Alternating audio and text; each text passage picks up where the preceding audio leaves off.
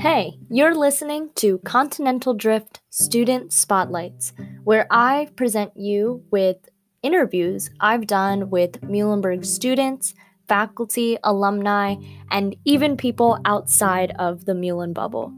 All of this is my way of trying to collect stories about how COVID 19 and Black Lives Matter have affected the people important to me and probably important to you too. You can get more updates about my show on Instagram at continentaldrift.wmuh, or you can listen to my radio show where I air these interviews live every Monday, 8 to 10 p.m. Eastern on 91.7 FM, or go to wmuh.org. Again, that's every Monday, 8 to 10 p.m. But that's not why we're here. We're here for these stories. And thank you so much for listening to them. Today, I have Rebecca with me, a really good friend of mine from Muhlenberg, and I wanted to hear about her experience studying abroad, especially with this pandemic ending that prematurely, and her insight in general about the amazing opportunities and experiences she's had, because she's amazing to talk to in general. I've always known this. So, Rebecca, do you think you could tell us a little bit about yourself and anything you feel like the listeners should know? Yeah, of course. You're so sweet. I'm going to be a senior at Muhlenberg College. I'm a neuroscience major, and basically what you were just saying, we're going to talk about my study abroad experience. I went to Florence, Italy, and I studied at Florence University of the Arts. Mm-hmm. Yeah. So I want to obviously get into that a bit more and hear about what that experience was like, just in case anyone did not pick up on the fact that she just said Florence, as in Florence, Italy, which, when this whole pandemic started, That's where it was. Yep. Everyone started, reacting a little differently when it started hitting Italy. I feel like that's when I started hearing things on campus about being more prepared and stuff. So I wanted to hear about your experience, what it was like before receiving the news that you had to return, when you were there, and even hear about what was your experience like transitioning back to the States. Yeah, of course. It was amazing.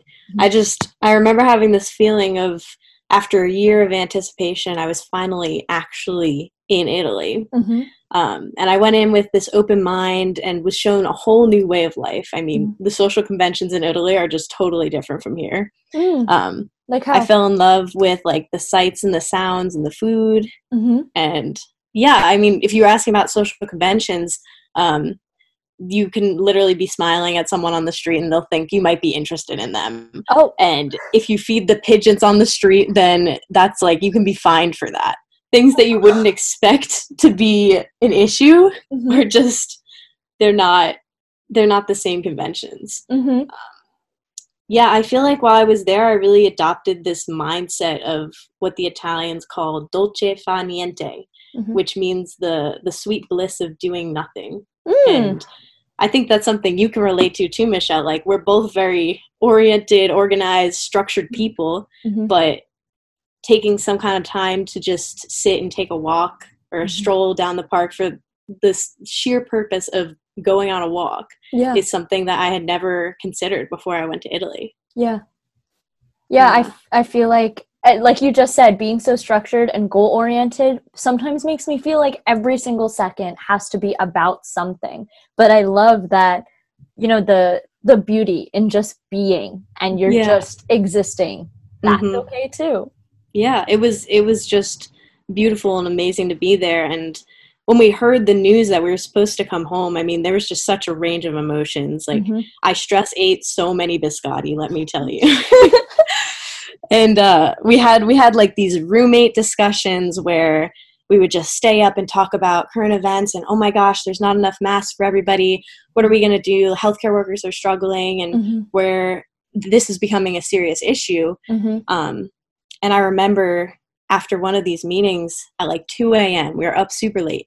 we went to the top of Piazzale Michelangelo, which is a lookout point where you can see the entire city of Florence with the shimmering lights at night. It was gorgeous. And we just kind of sat and reflected and realized the intense sadness of everything that could have been was suddenly taken away from us. Yeah. So that was very hard. And I think it is amazing that you had that moment, though, that you could be that self-aware of what was happening around you, even though I don't think you had much of a choice. You'd learned so much about just being and enjoying these walks, and then suddenly so much is changing all around you. I wanted to know, so you were saying, like, you were talking about the current events and like, oh, there's not enough masks, healthcare workers. Was it that you, from where you were looking at the States, or was it around you, this, sense of fear? Like, because I only know it from, the U.S. perspective as a Muhlenberg student on campus. What did that look like for you? Yeah, that's a great question. While we were there, it didn't feel too intense until one day it just felt like the streets were suddenly more empty. People were out wearing masks. There was like very, very populated restaurants. People would just like not come in, and I'd stop and talk to locals. We had this one waitress that was very passionate, and she was like very frustrated, thinking the virus was an overstatement, saying, oh, you guys need to stay. It's not that big a deal. It's hurting our economy, but you guys need to stay. So there were a lot of Italians still had this faith in the system and in their government to be able to overcome this. But I think it was so early on that no one understood the massiveness of the virus at that point. Yeah. So it's interesting to see how it progressed. Exactly. And I feel like there was so much miscommunication and varying information thrown around at all points. So that's why I knew I needed to have you on my show to hear about what, like, I can't even comprehend what it would be like not being at home and facing like your whole world changing. Yeah. It was like a ghost town all of a sudden. It was crazy. So what were you studying though? Like, so where did you say you were again? I was at the Florence University in the Arts. So I studied like literature and art. I took a sketchbook class, world religions, a lot of just various things that they offered, fun classes. And so after transitioning back to the States, what did that look like, coming home? And have you been able to carry anything that you learned, like, those classes you were taking? Did you get to continue that here? Yeah, we got to, all of those classes went online, but one of the classes I was taking was health and fitness. So it was going to be, rowing on the Arno, biking through the city and those kinds of things. It's just not the same when you're not doing it in person. But I also felt like a reversed kind of culture shock when I came back to the US. Everything is huge here, and everybody drives instead of riding Vespas. Nobody walks on the street, and I for a moment I was like, am I even an American? Why is this weird to me right now? Yeah. So it was, you go ahead. No, I once heard someone from the International Students Association talk about how, the minute you are in a different country, you're an international student, if you're studying there. And we have our international students at Muhlenberg speak about their experiences. And when you study abroad, like you're part of that, community. Yeah. And so I think you and I both are neuroscience majors, and we've learned a lot about what it's like to embody certain experiences and how there are certain feelings that you just will never have access to because you did not experience that, but you in a way got to touch on that a little. Yes. I love that you're going there. I think being there gave me this experience of being othered and recognizing that language is such an essential part of identity, because when I got there, I realized that I couldn't express myself in the same ways that I could here. I was back to very basic vocabulary and feeling uncomfortable not knowing where to bring my organic waste versus my regular waste, not knowing where to buy a bus ticket, or the fact that I had to stamp a bus ticket before I went on the bus or I'd be taxed. Like all of those things make you feel like an outsider, like an immigrant. That's basically what my experience was, which is something that is like, I wouldn't trade that experience for the world. No, and as you were saying that, this is obviously off topic of what I had originally thought, but what you just said about these different things that you had to know, right? It reminds me of what we learned about in Mind and Brain, about the different rules and strategies that are just kind of implicit in any society, and either you have the privilege of knowing all of them, or you are always playing catch up. So it sounds like you were playing catch up on what are the different rules and what are my strategies to attain those rules. Yes, that's a perfect analogy. I felt like everything that I experienced or learned in my classes while I was there somehow related back to neuroscience. Yeah. So I wanted to talk a little bit about, now you're in the Rockefeller University summer undergraduate program, like the alternative program that you're doing.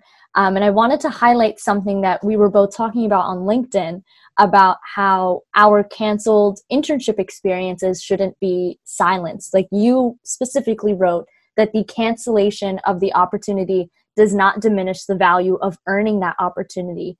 And I think actually, I know like I wanted to talk about that, but I just realized that actually applies to the study abroad experience too, even though the rest of it went away, that doesn't diminish the value of like what would have been or what you've made out of it. Like what do you think on that?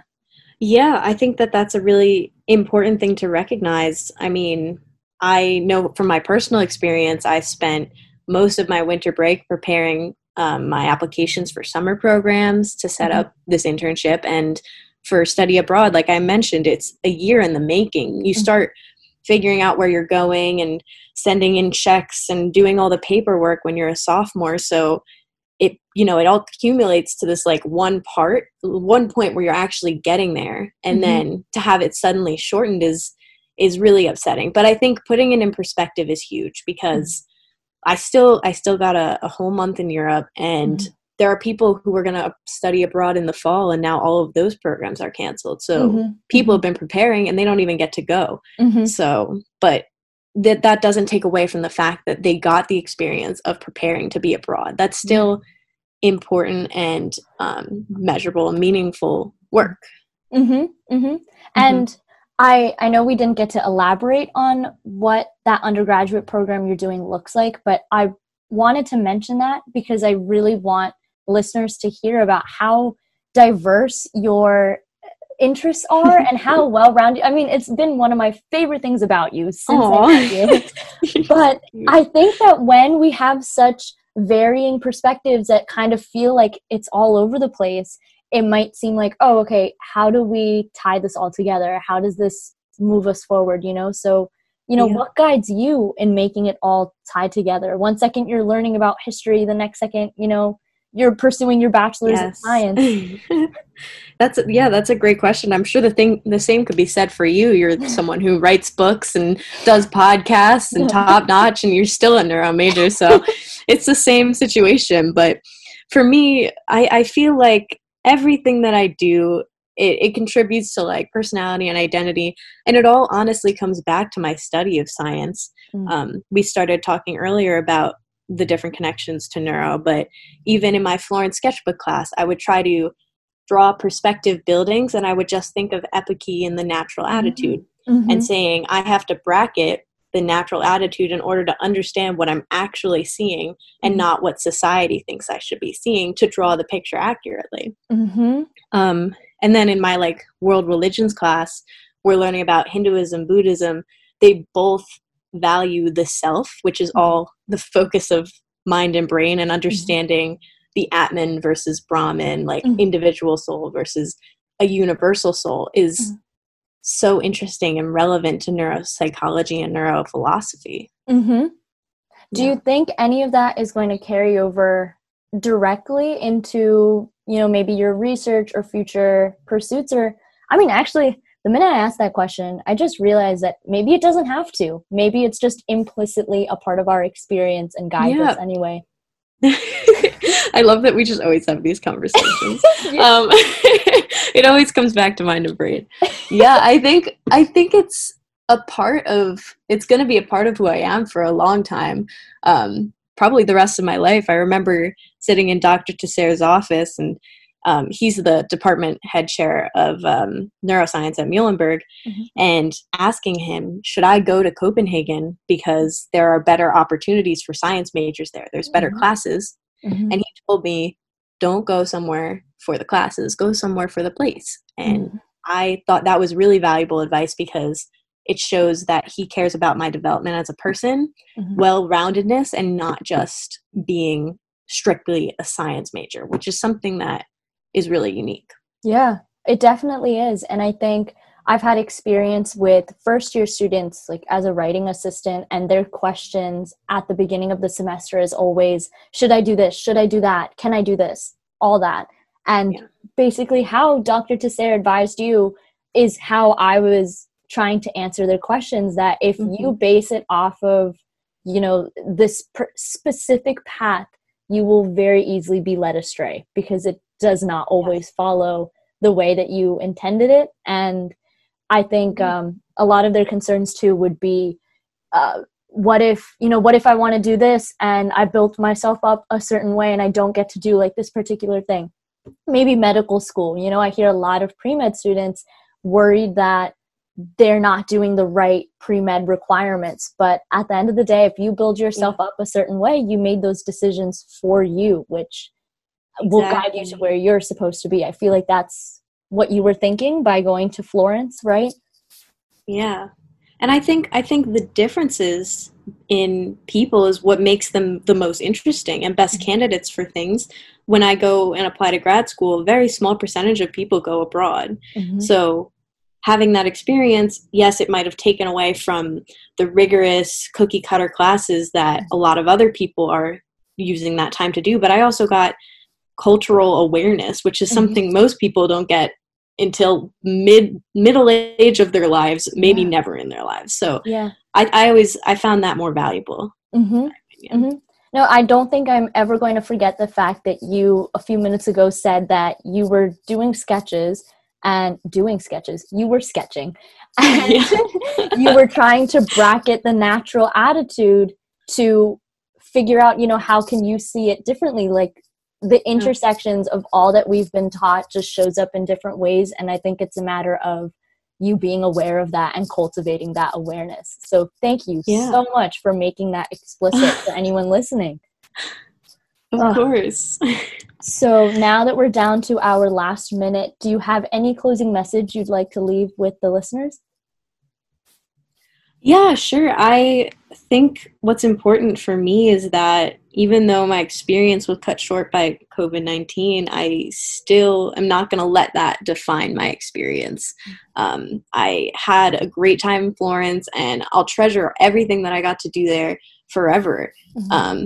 And even though a lot of places in the world are suffering right now, I think we just need to be kind to each other and to ourselves and unite instead of fight each other. Wow.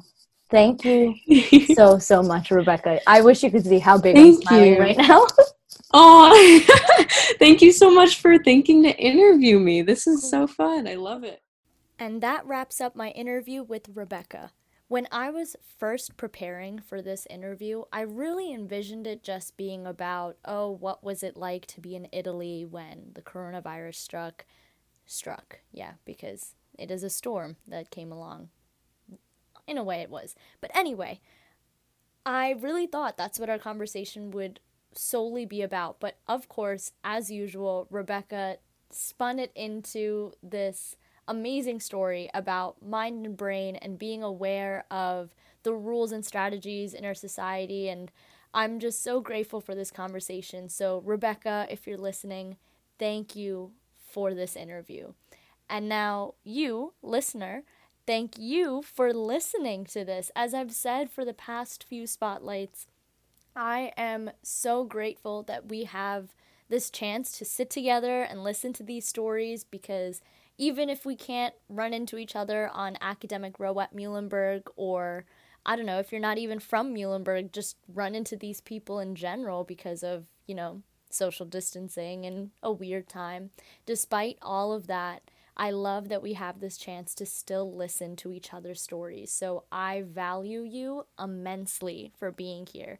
And if you really liked this conversation with Rebecca and you want to hear a little bit more about the study abroad experience and, how COVID affected that for someone else, then you might really be interested in the previous episode, my spotlight with Amisha Datta. And she studied abroad in Dublin and London. So maybe give that a listen. And if not, maybe share this with someone that you love or would be interested in this, because I would really love to circulate these stories, since each person I interviewed truly deserves a huge stage and just a wider range of people listening to what they have to say. So, anyway, that's all I have for today's episode. Again, thank you for being here, and I can't wait for you to listen to the next one.